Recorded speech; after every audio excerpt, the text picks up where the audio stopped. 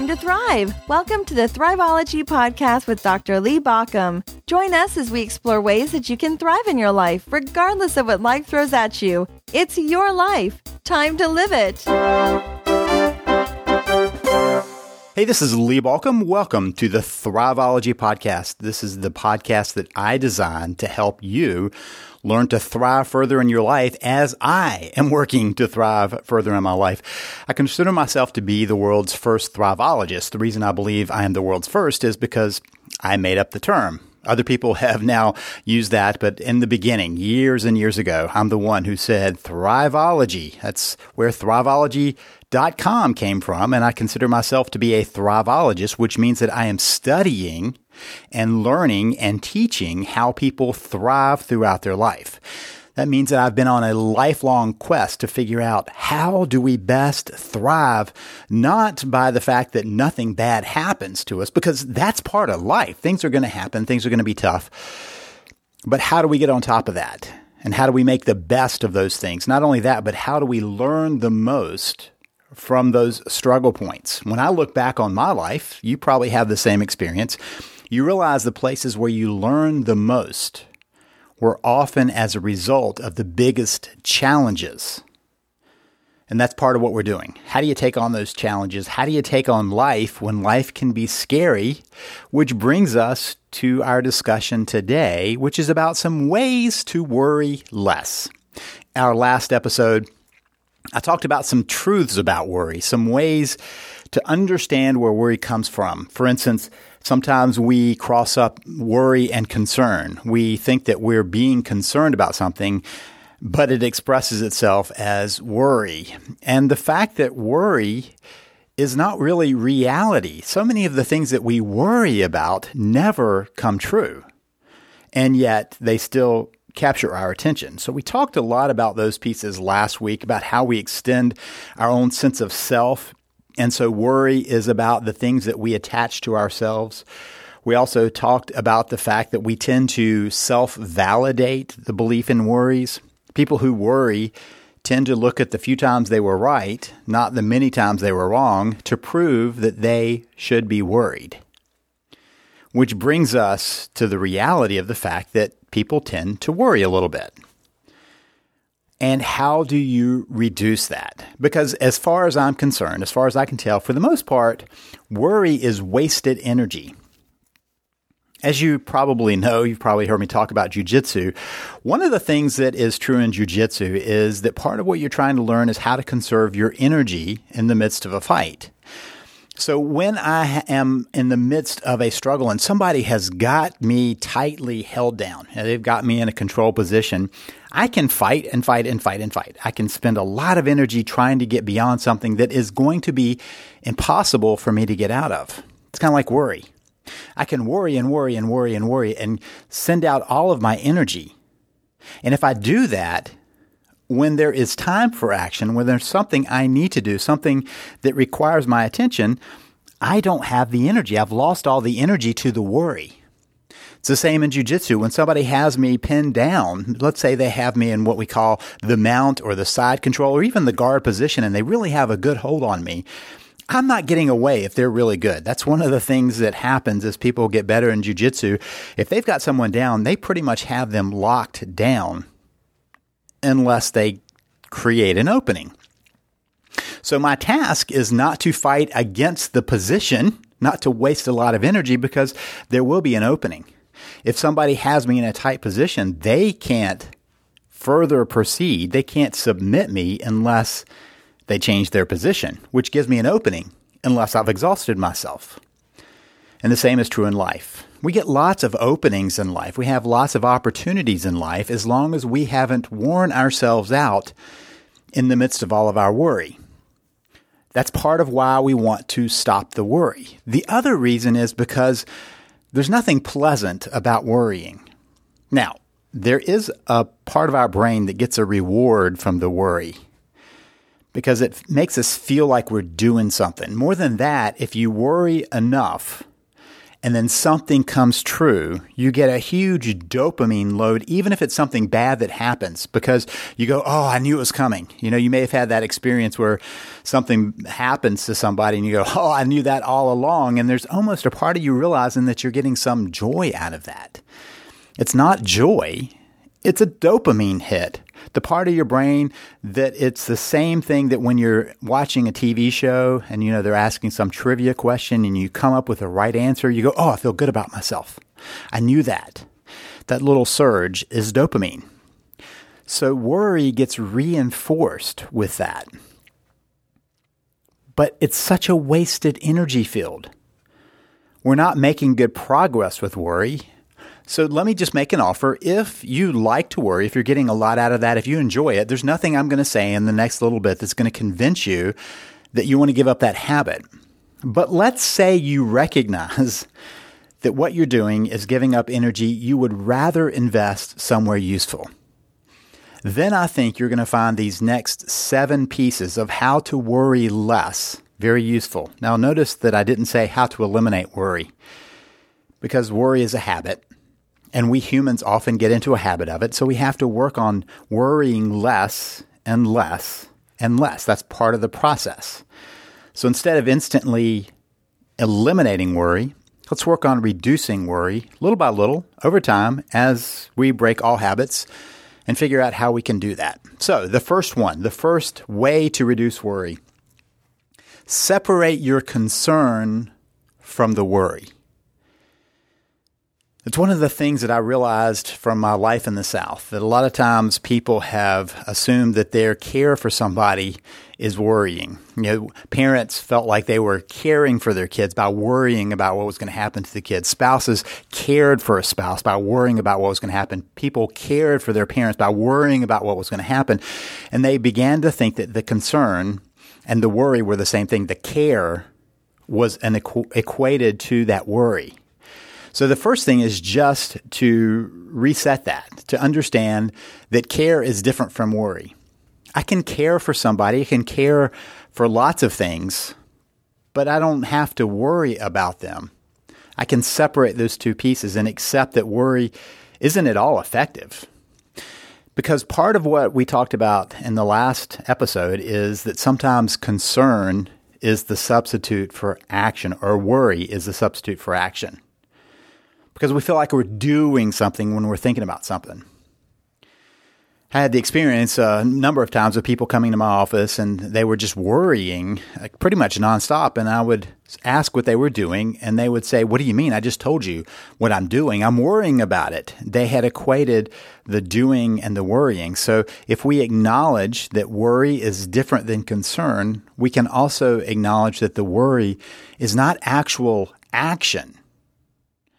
It's just the motion we go through. It's a way of expressing our fears that make us feel like we're doing something, even if we haven't taken any action whatsoever.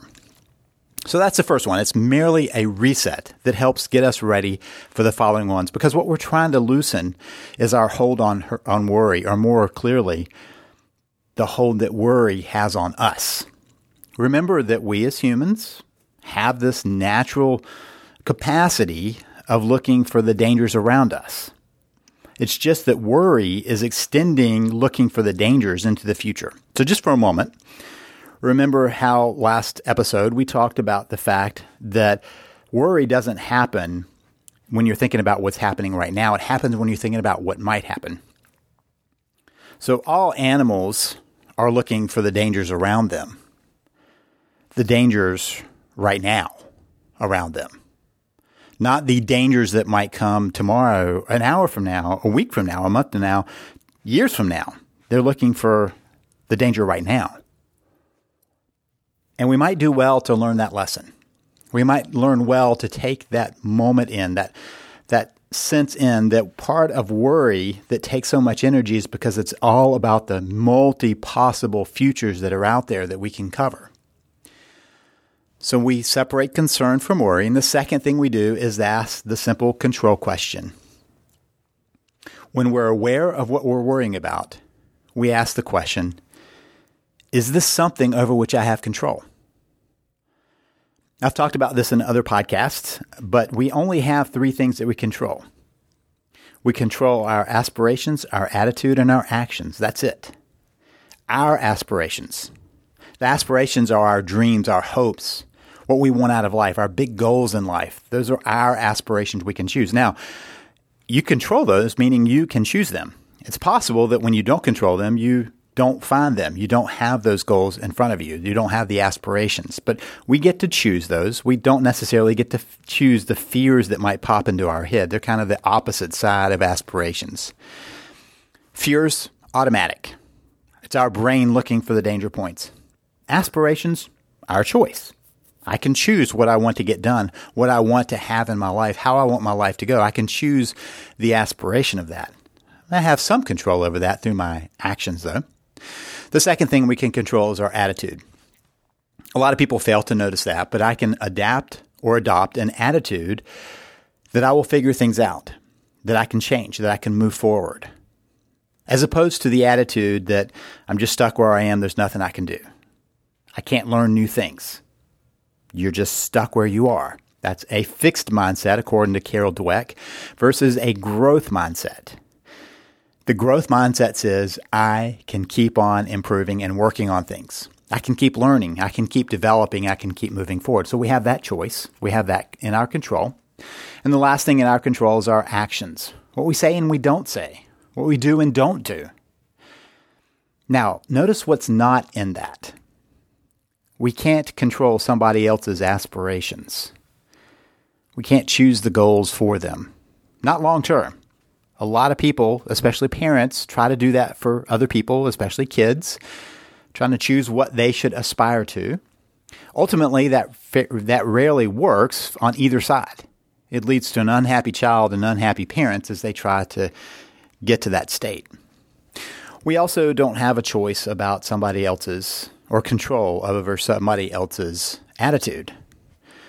If they say, I can't do it, we might try to convince them of that, but we don't have control over whether they adapt that or adopt that attitude.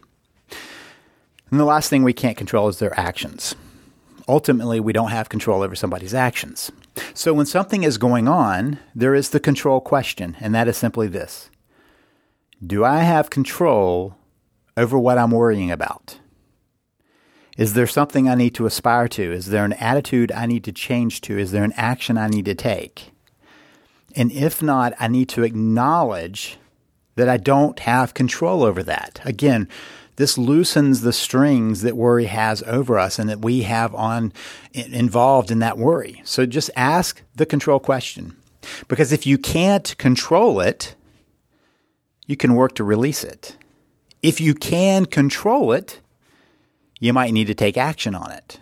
And that's all that's left. There's worry suddenly is gone because if you can't control it and you release it, worry begins to evaporate. If you can control it and you choose to take action, worry evaporates in taking action.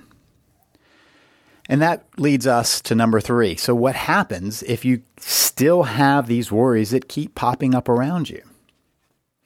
Remember that part of the brain that wants to make sure that you're looking for the threats around you? That's the part where worry starts. And so that part of the brain might need a little reassurance that you're going to take care of things, that you're going to be watching out for the threats. So one of the things that cognitive scientists have suggested is that you set aside a worry time. And this is strategy number 3. Set your worry time. Pick a specific amount of time, 10, 15 minutes, maybe 20 minutes, no more than 30 minutes each day that you're willing to worry. And you can do it when it's convenient for you. Just don't do it right before you go to bed. And I would suggest not doing it right when you get up. There's no reason to put your energy right when you get up or right before you go to bed into your worry space. But maybe sometime in the afternoon when things are a little more quiet, a little calmer, take some time and set it aside and say, okay, that's my worry time. Now, what you do is important. Throughout the day, when you notice that you're worried about something, just write it on your worry list. And then pull that worry list out when you have your worry time and decide you're going to worry about it. Now, a couple of things might come out of that. First thing you might recognize is that whatever you wrote down earlier really isn't worth your worry. The other thing you might realize is that you actually do have control about those worry thoughts. You can set them aside. And if you can set a thought aside, you've proven that it doesn't have a hold on you. The other thing it does is it does reaffirm or reassure that part of your brain that wants to make sure that you're not in danger, that you're paying attention, right? You're reassuring it that you're paying attention to the possibilities that are out there. You're paying attention to the threats. And that part of the brain can then take a breather and accept that you're doing what you need to keep it safe. Number 4, focus on acceptance. Acceptance is seeing that what is really is what is. It's one of the chapters in my book about Thrive principles. One of the strategies is to realize that what is really is what is. Thomas Leonard, who is kind of the grandfather of life coaching as a profession, said that there is this place where we get to where it's the present perfect. Wherever we are, whatever's happened to us, whatever's going on in this moment is a perfect representation in the present of everything that's happened before. When you say present perfect, it kind of sounds like you're going back to English class, talking about some tense in a language. And instead of a tense, it's talking about what is. This moment is a perfect representation of what happened before. Now, it doesn't mean perfect like you want it, as much as that's what it adds up to. It's kind of like a science experiment. If you start putting chemicals into the pot and you mix them together, that mixture represents a perfect assimilation of everything you put into it up at that moment. That moment, it's expressed, that point in time is expressed in that mixture.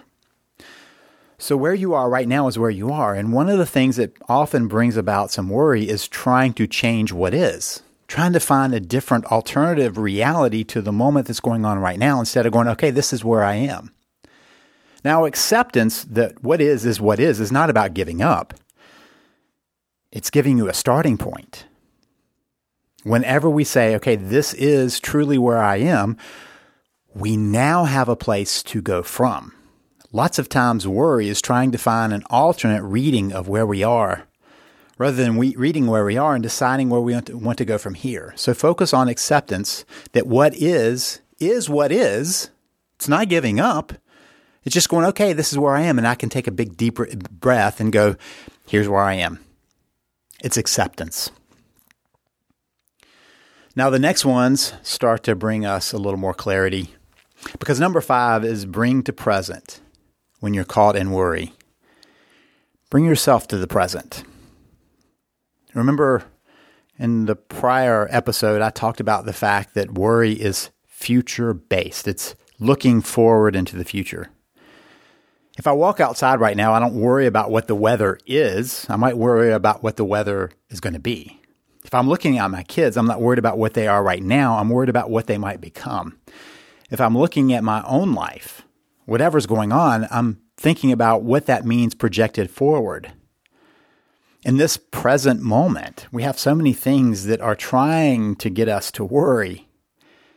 But what we can deal with is where we are right now. What am I going to do right now to protect myself? What am I going to do right now to protect the people around me? What am I going to do right now to make sure I'm in the best place in this present moment to move forward? So bring ourselves back to the present generally pulls us away from worry. And one of the ways you can do that is to ground yourself. If you're walking, I want you in this moment to feel the ground.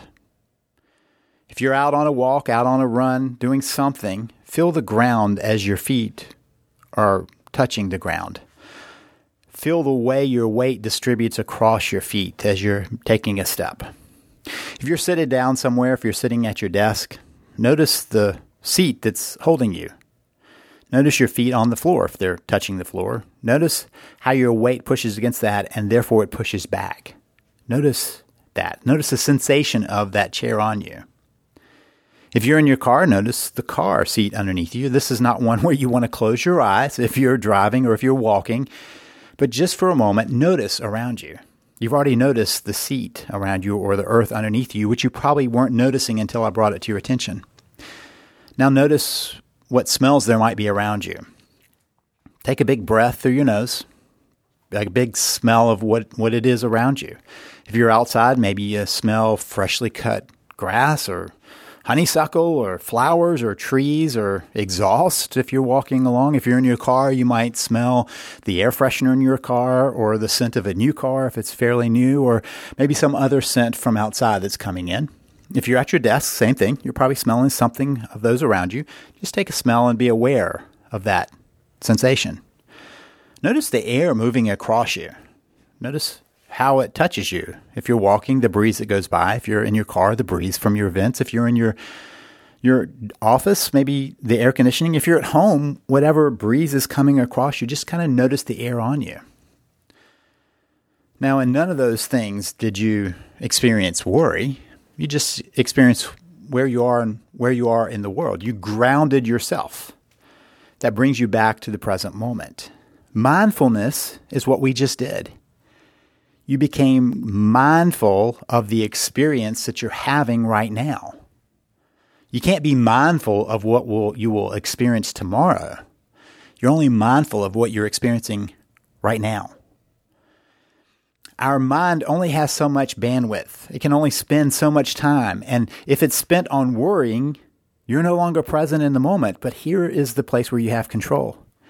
If you're present, you're no longer worrying. So when you find yourself in a worry place, bring yourself back to the moment. Reassure yourself you'll go to your worry time, but experience this moment where you are. Be grounded in yourself. Go through the experience of what's around you, the environment that's around you right now. The sixth thing is to breathe through the worry. There's this thing that happens when we breathe correctly that assures the scared place in our brain that everything's okay. When you're under threat, you naturally breathe through your chest, and you probably even start breathing through your mouth as a way of getting as much oxygen into your system at the same time you're protecting your vital organs. That's what your brain automatically does to you.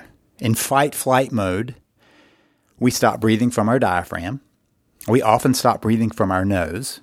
We breathe only through our chest. And that tightens everything up and protects us, which tells our brain that there's something that's at risk. And here we are in a world where you're raised to hold in your stomach, stand up straight. So we kind of borrow our peace from good posture and from trying to hold in our bellies. And in the process, tell our brain that not everything is okay, that there's something at risk. So let's turn that around a little bit. Breathing through your worry takes a couple of things. The first thing to do is to breathe through your nose. Some people will struggle with this because we live in a culture that often breathes through our mouth. I've been practicing this now for a while, and there are a couple of things that happen when you breathe through your nose.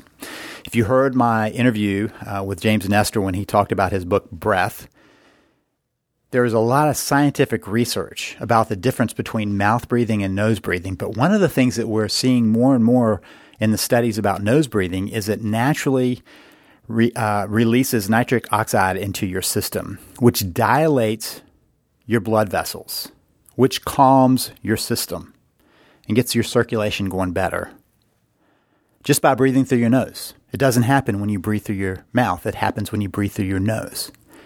The next thing that happens is your nose naturally adjusts the temperature of the breath into your lungs, so your lungs are able to relax into that breathing, to not be having to deal with cold or hot air, but a regulated air. The other thing is that you become more intentional just by deciding you're going to breathe through your nose. So the first thing is to breathe through your nose. The second thing is to breathe deep into your diaphragm. If you were to lie down on the ground and put a hand on your breastbone and a hand on your belly button, and you were to practice breathing so that only the hand on your belly button went up and down, you would have discovered how to diaphragmatically breathe, or easier said, belly breathe. When you're belly breathing, you're naturally telling your brain, hey, everything's okay. There's no attack here. There's nothing going on. Just by regulating your breath, you're taking control of what's automatic in your system and bringing it back under your conscious control. So breathing deeply through your nose and then a little more slowly. The magic is about a 5 to 6 second in-breath and out-breath. When that happens, your body naturally gets into a slower pattern. It pulls away from the scary things. And one of the things that is certainly possible about anxiety is that there is a huge component of breathing incorrectly that fuels anxiety. And by the way, when you're anxious, you worry.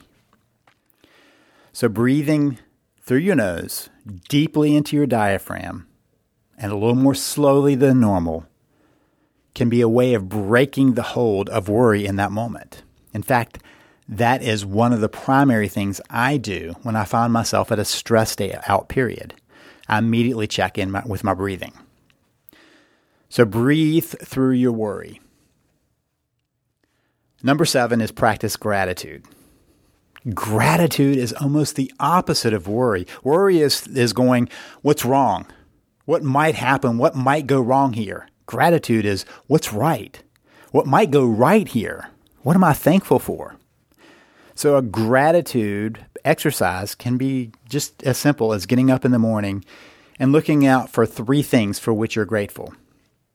Not just looking for them, but experiencing that. You might see a big smile on your kid's face and be grateful for that. You might see the birds flying around and be grateful for that. You might notice the taste of your coffee and be grateful for that. It doesn't have to be anything big. But look for 3 things, 3 different things every day, at least 3, no more than 5. Just jot them down. You can write them in your phone, you can write them in a journal, but find somewhere where you can practice the feeling of gratitude. At the end of the day, just go back and look at your list again. Remind yourself that they are things that you're grateful for. Because what you're trying to do is create a pattern in your brain that's looking for gratitude, looking for ways to be thankful, which is different than your brain that might be looking for things to worry about. Remember that worry is a habit you get into. And these 7 pieces can help you break the habit of worry so that you worry less. If this has been helpful, you'd like to learn more, you can learn more about my Thrive Principles by going to thethriveprinciples.com, thethriveprinciples.com, or you can check out all of my books at thriveology.com/books. That's thriveology.com/books. This is Lee Baucom wishing you the best as you work to build your thriving life.